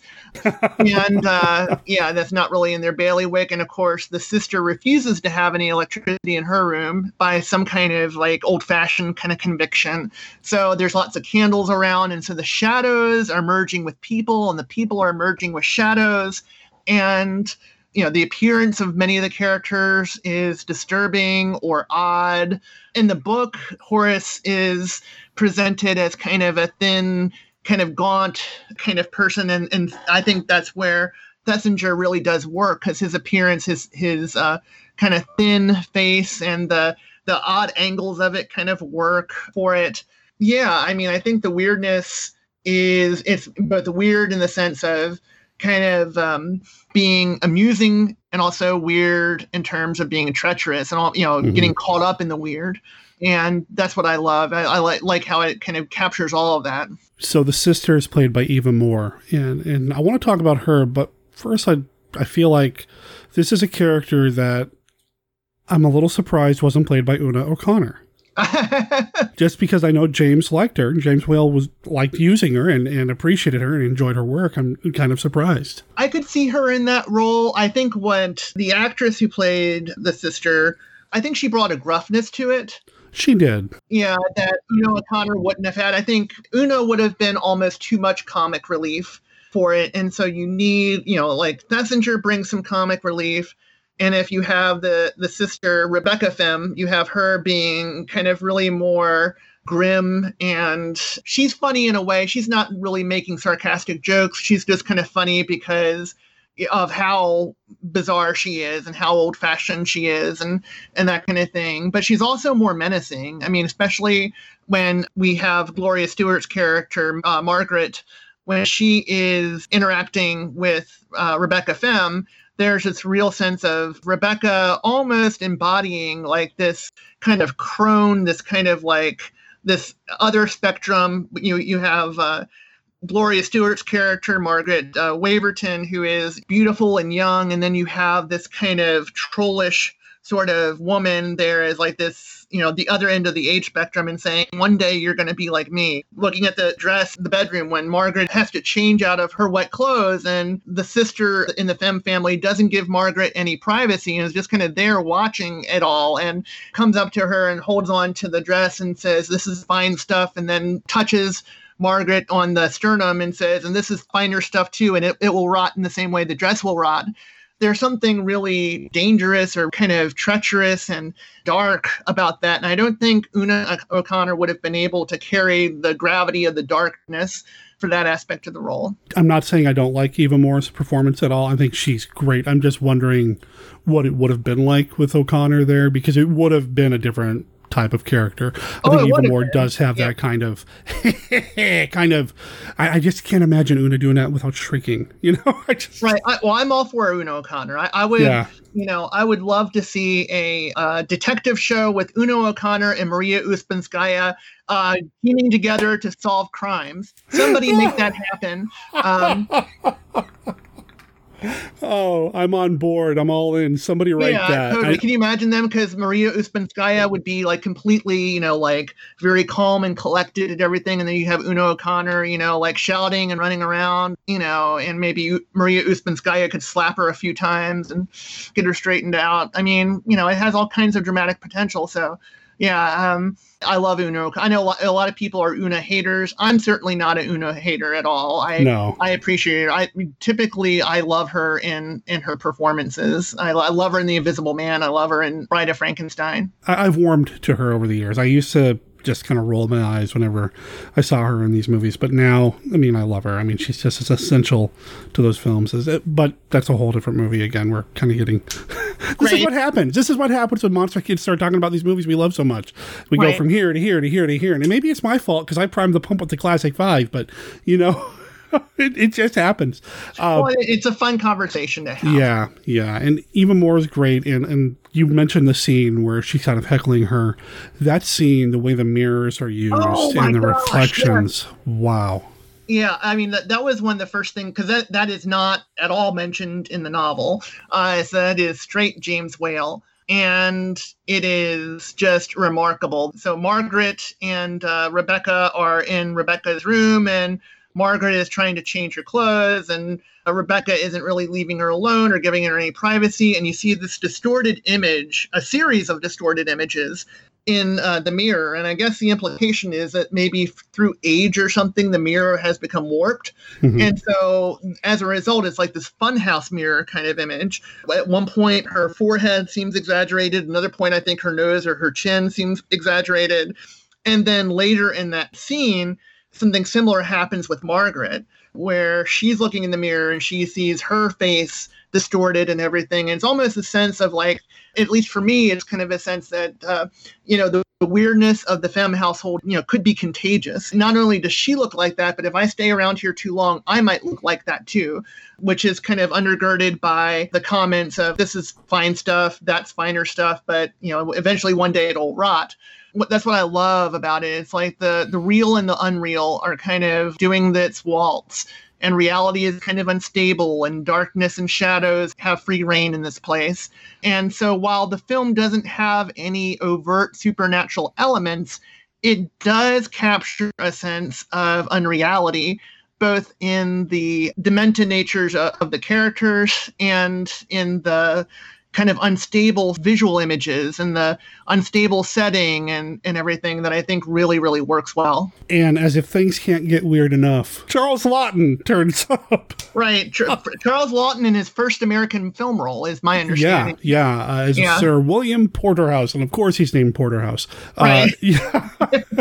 And he turns up with his friend, I guess. Yeah, his traveling companion, his... paramour. Yeah. Gladys, played by Lillian Bond. Charles Laughton and Ernest Thesiger going back and forth.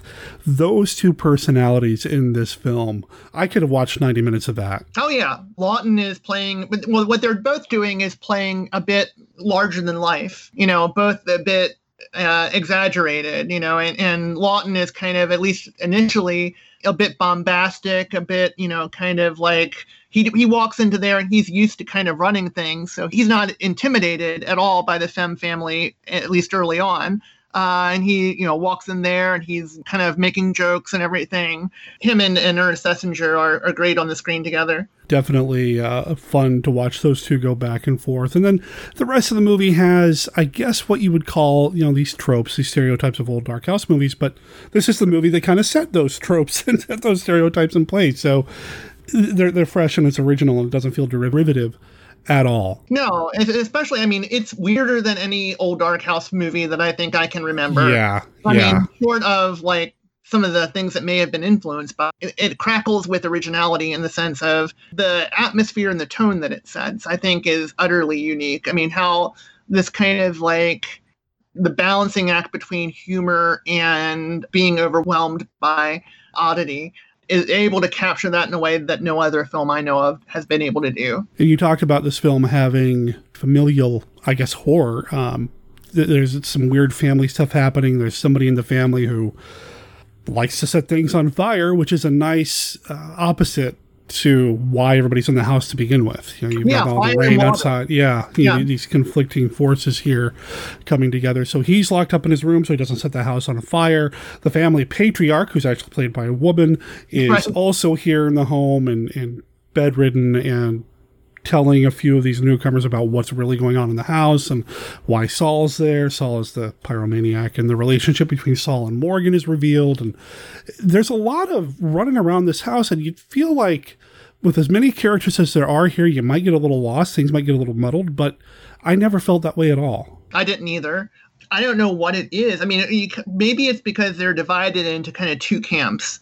So you have like the family, and then you have the travelers. And that helps a little bit. But I think also the characters are distinguished enough from each other that they're easy to remember. Penderel, played by Melvin Douglas, is a certain type of character, and he doesn't really share many other characteristics with other characters, right? So he's not just like a clone of Charles Laughton's character or Raymond Massey's character. So they're distinguished enough that we're able to appreciate the differences. There's no one here is a carbon copy. Everyone has some depth to them. And I think that it goes back to the source material, but also to James Whale's direction, because it would have been very easy. I can think of, like, especially in a modern studio, someone saying, well, there's too many characters, let's combine these two characters into one character or something like that. I mean, I can imagine all kinds of studio meddling that could have happened to make this simpler and less strange. It's kind of cool that they kept all the characters and didn't make too many changes in the adaptation. That book has slowly making its way closer and closer to the top of my to-read list, just kind of hearing you talk about it. There's one big surprise at the end that I had to like reread to make sure that I caught it correctly, because it is a significant change.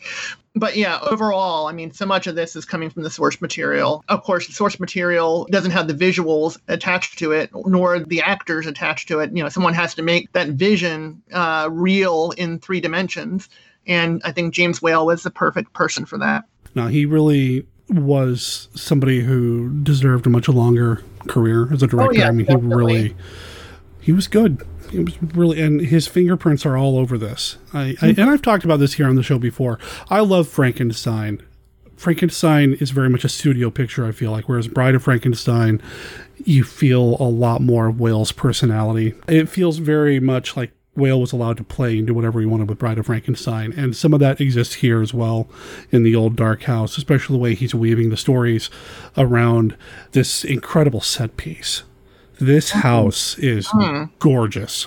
It is. To be able to pull off, you know, technically, I think just to have the lighting in the house to make it filmable, where it's not just a simple contrast, but there's lots of shades of gray that work with the black and white to pull off the lighting of a poorly lit house and to make it convincing is, I think, a technical accomplishment. It's amazing. And you don't see that today. I mean, everything's CG or whatever. And I feel like there's just something magical and majestic about some of these older films, because you know those locations were real. They were real sets. They were built and existed and could hold up to actual foot traffic. You know, it's just something magical about it. You know, I mean, and it kind of helps make the story feel larger than life when you have larger than life setting. And a setting is so important for this film, because really all the action takes place essentially in one location. I mean, the name of the film is The Old Dark House. It says the house itself is the menace, so it has to be convincing as a menace and as a place, but it still as a place that you want to spend time in as a viewer. And I think it succeeds. Mentioned earlier, there's kind of a double entendre sexual innuendo made earlier, and that's when Gladys and Pendrell are going out to the car, which has been parked in the garage or the stable outside, and they have a moment together. When they come back in and Gladys tells Porterhouse, why are you... I can't remember the exact exchange, but it wasn't... Do you remember the exact line of dialogue how it is communicated? I don't remember the exact line of dialogue, but it had something to do with getting wet. Yeah, and I got right. But that's not all. It got wet. Yeah. Right.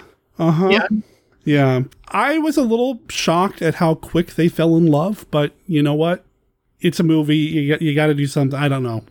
Yeah, I think and it's better set up in the book. It's still a little bit of a stretch, I think, in the book, but in the book you find out more about Pendrell's backstory and, you know, why he would find somebody like Gladys so appealing, and, you know, kind of like all the trials and tribulations, and kind of he's at a departure point in his life where he, could kind of go in a couple different directions. So I think in the book it's set up sort of as that it's either continuing to kind of flounder around, or, you know, it's like this could be a direction for his life, you know, a positive direction, instead of just kind of wandering and feeling sorry for himself. And, or, you know, I mean, I think in the book you can make the case that he even has possibly some post-traumatic stress disorder from World War I. So it's like this could be the kind of thing that would set his life away from kind of just being a kind of unrooted and that sort of thing, to actually kind of settling down and building something with his life. I think it's interesting that Whale adapted this book because, of course, Whale had a history in World War I, and so did Ernest Thesiger. So you have the story having something to do with the aftermath of World War I. Of course, Whale also put some more whimsical aspect on it, too. So, yeah, I agree that in the film, it is a bit of a rush, and it does sort of not necessarily seem credible. And also the other thing is when, Sir William Porterhouse is so forgiving of the fact that his, paramour, or however we want to put it, has fallen in love with Pendrell. You know, he's just very like, okay, I don't care. It's like, I say, dude, this guy just stole your girl, like out in the barn, and he's just kind of pretty philosophical about it. So yeah, that's another thing that was a little bit hard to swallow, but you're so wrapped up into the movie that you don't really question it too much. Yeah, at this point, everything in the movie is just a little off anyway, off kilter anyway. So just one more thing, right? No big deal. Just accept it, move on. Overall, I love the film. Oh, I did too. I don't know if we want to get too far, and I've had people comment that they don't mind spoilers, but I don't want to get too far into ultimately what happens at the end or anything like that, because I feel like this is one that hasn't been watched by very many people, or at least as many people as, say, like Frankenstein or Dracula and the others. But this is right up there. When I think 30s horror, this is there. And it's got all the hallmarks of a big Universal production as well. It's a Universal film, for people who didn't know. And I was a little surprised the first time I saw this that it was a Universal production. I had no idea. The vintage of Universal films where they had the little airplane going around the globe at the beginning, and it's like, that's really cool. That's awesome. Yeah. And I think part of it is apparently, from what I understand, the film did very poorly in the United States when it was first released, and so it never kind of got the same energy behind it in the public imagination that other, like Frankenstein and Dracula and this sort of thing got. And I think also, to some degree, it's a bit of a niche film just because it doesn't have one big bad. I mean, you could say that Morgan's the big bad, but then it's revealed that there's another big bad involved. Dracula, one villain. Frankenstein, well, you could debate which one is the villain. You could say Dr. Frankenstein is the villain and that the creature is a victim. And here we don't have one single villain. We have basically hereditary madness is the villain in almost the same kind of way as Spider Baby, where it's hereditary madness. And Spider Baby is kind of a fringe film. It's not, it doesn't capture a popular audience. And I think this is kind of the same kind of thing where it was just, I think, a bit weirder. Bride of Frankenstein had the Frankenstein monster there as like a drawing appeal for people, and like other people could get like the weirdness of it and really enjoy it and that kind of thing, and maybe some of the innuendo and whatnot. But here there wasn't the drawing power, one of the big five monsters. It reminds me a lot of the Addams Family. It reminds me a lot of Rocky Horror Picture Show. These kinds of things that are really more niche appeal, not necessarily a mass market appeal, but are really geared towards weird folks like myself. And that's why I really enjoy it. It's definitely a movie for monster kids. Yes. Definitely is. It's something that's, even though it's weird and odd, and there's some truly frightening moments here and unsettling moments, it's still a comfort to watch. Well, you have Karloff, Yeah. I think for folks who haven't seen it, it's going to be a real treat. And I just can't say enough good things about it. Agreed. It's definitely a solid film. Highly recommended. It's available on Blu-ray right now. And I didn't know that. Yeah, the blue, it just looks gorgeous as well. And maybe this is, again, we go all the way back to Curtis Harrington's efforts to get this re-released or put back into the public. It's been treated very well, in the restoration of the film. So highly recommend people see this. It looks gorgeous. The cinematography is amazing. I had no idea there were miniature shots in it, so that speaks to the quality of the miniature shots. The acting, top notch. I don't remember there being much music in this. Do you? I don't either. I think maybe a little bit. Yeah. But I can't really remember that either. I think there is at the very beginning, like when it was first comes up. And then maybe as they're like entering the house, but I don't remember a whole lot of music. Yeah, as far as like an original score or whatever, this is still the 30s. There wasn't a lot of original music in Dracula or Frankenstein either, and that's fine. I don't remember that, and that's something that I normally pay attention to. It's one of those things that I'm always aware of, and I didn't even notice that there wasn't any in this. Wow. So again, that speaks to the quality of the film. Yeah, definitely. Outside of Singing in the Rain, of course. Yeah. Which I had no idea the first time I saw this. I had no idea that song existed before the film. So, yeah, I had no idea at that point. But then I was not really into classic films at the time either the first time I saw this. So, cool. This is something that people need to see. And when you're done watching it, go read some of Nicole's books. See how I did that? Nice little segue there.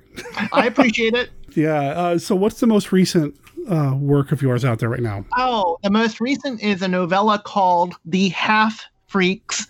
And speaking of odd, very odd little novella. Also, my novel, A Sick Gray Laugh. Those are a couple of new ones. Check the stuff out, especially if you like stuff that's kind of weird, off-kilter, strange, bizarre, unusual, twisted, etc. But I'm mostly here just as a Monster Kid to kind of say I love Monster Kid Radio, and I love the Old Dark House. And I look forward to that detective show with Maria Uspanskaya and O'Connor solving crimes. The online home of Nicole Cushing is called Litgressive. You can find it at nicolecushing.wordpress.com, and I'll make sure there's a link in the show notes. If you go to her website, you'll find everything you need to know about her and what she's up to. Her biography's there, her contact information's there, links to her Patreon, her critique services, her YouTube channel. Everything that she's got going on, you're going to find here. Her writing classes look fascinating. So go check out our website, support those who support Monster Kid Radio. Nicole, it was a blast chatting with you. Once again, thank you so much for being so flexible and understanding with me when I forgot temporarily how to read a calendar, for crying out loud. And listeners, I hope you couldn't tell, but we actually even had some tech difficulties in this recording. I had to reboot everything in mid-conversation. Hopefully it didn't sound like it, though. And I take full responsibility for anything that you might have noticed. Nicole, you're awesome. Thanks so much.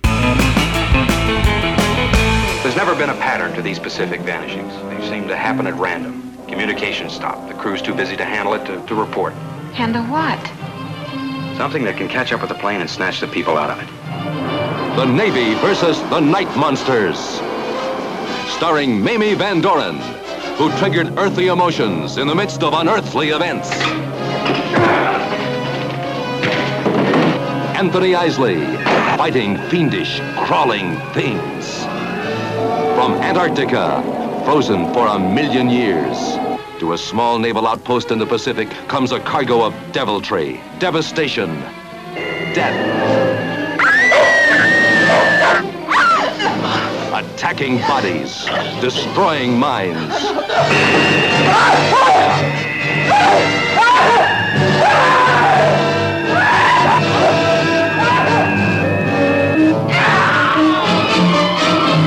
Chilling terror in a desperate, endless fight against a nameless horror. Those things are multiplying. There's no telling how fast. I wouldn't be surprised if it got up to be hundreds, maybe even thousands. The whole island would be covered with them.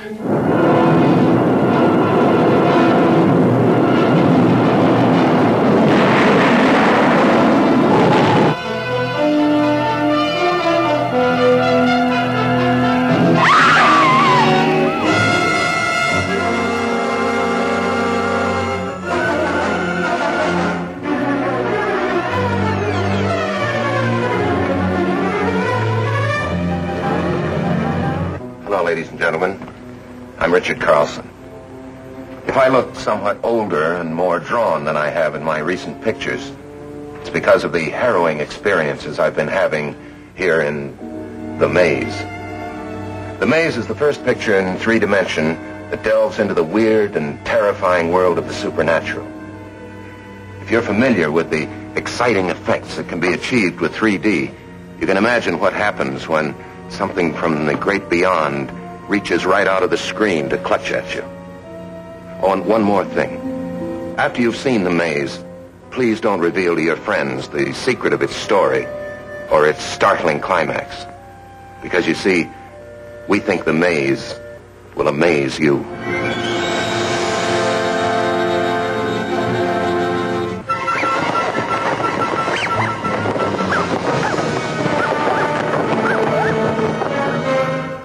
Fearful secret was hidden from the world for 200 years.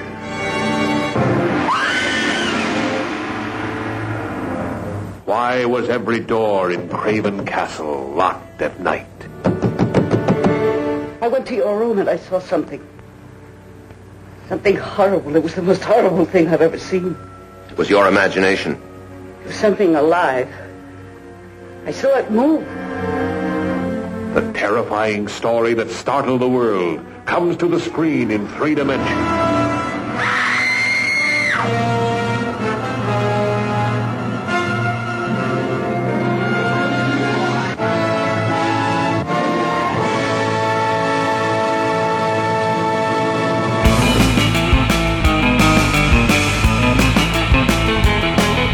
That brings us to the end of this episode of Monster Kid Radio. I want to thank everybody for listening, for tagging along, retweeting tweets, sharing posts on Facebook, and just spreading the word.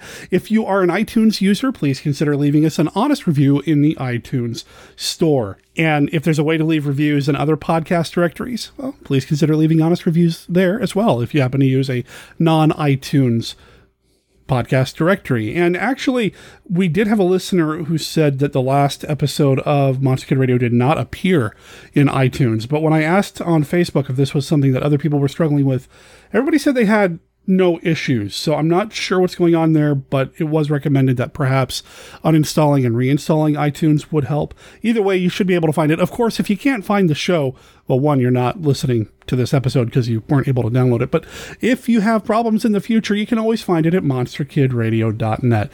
There are links to everything that we talked about here on the show over there as well as buttons that go through our Amazon affiliate link.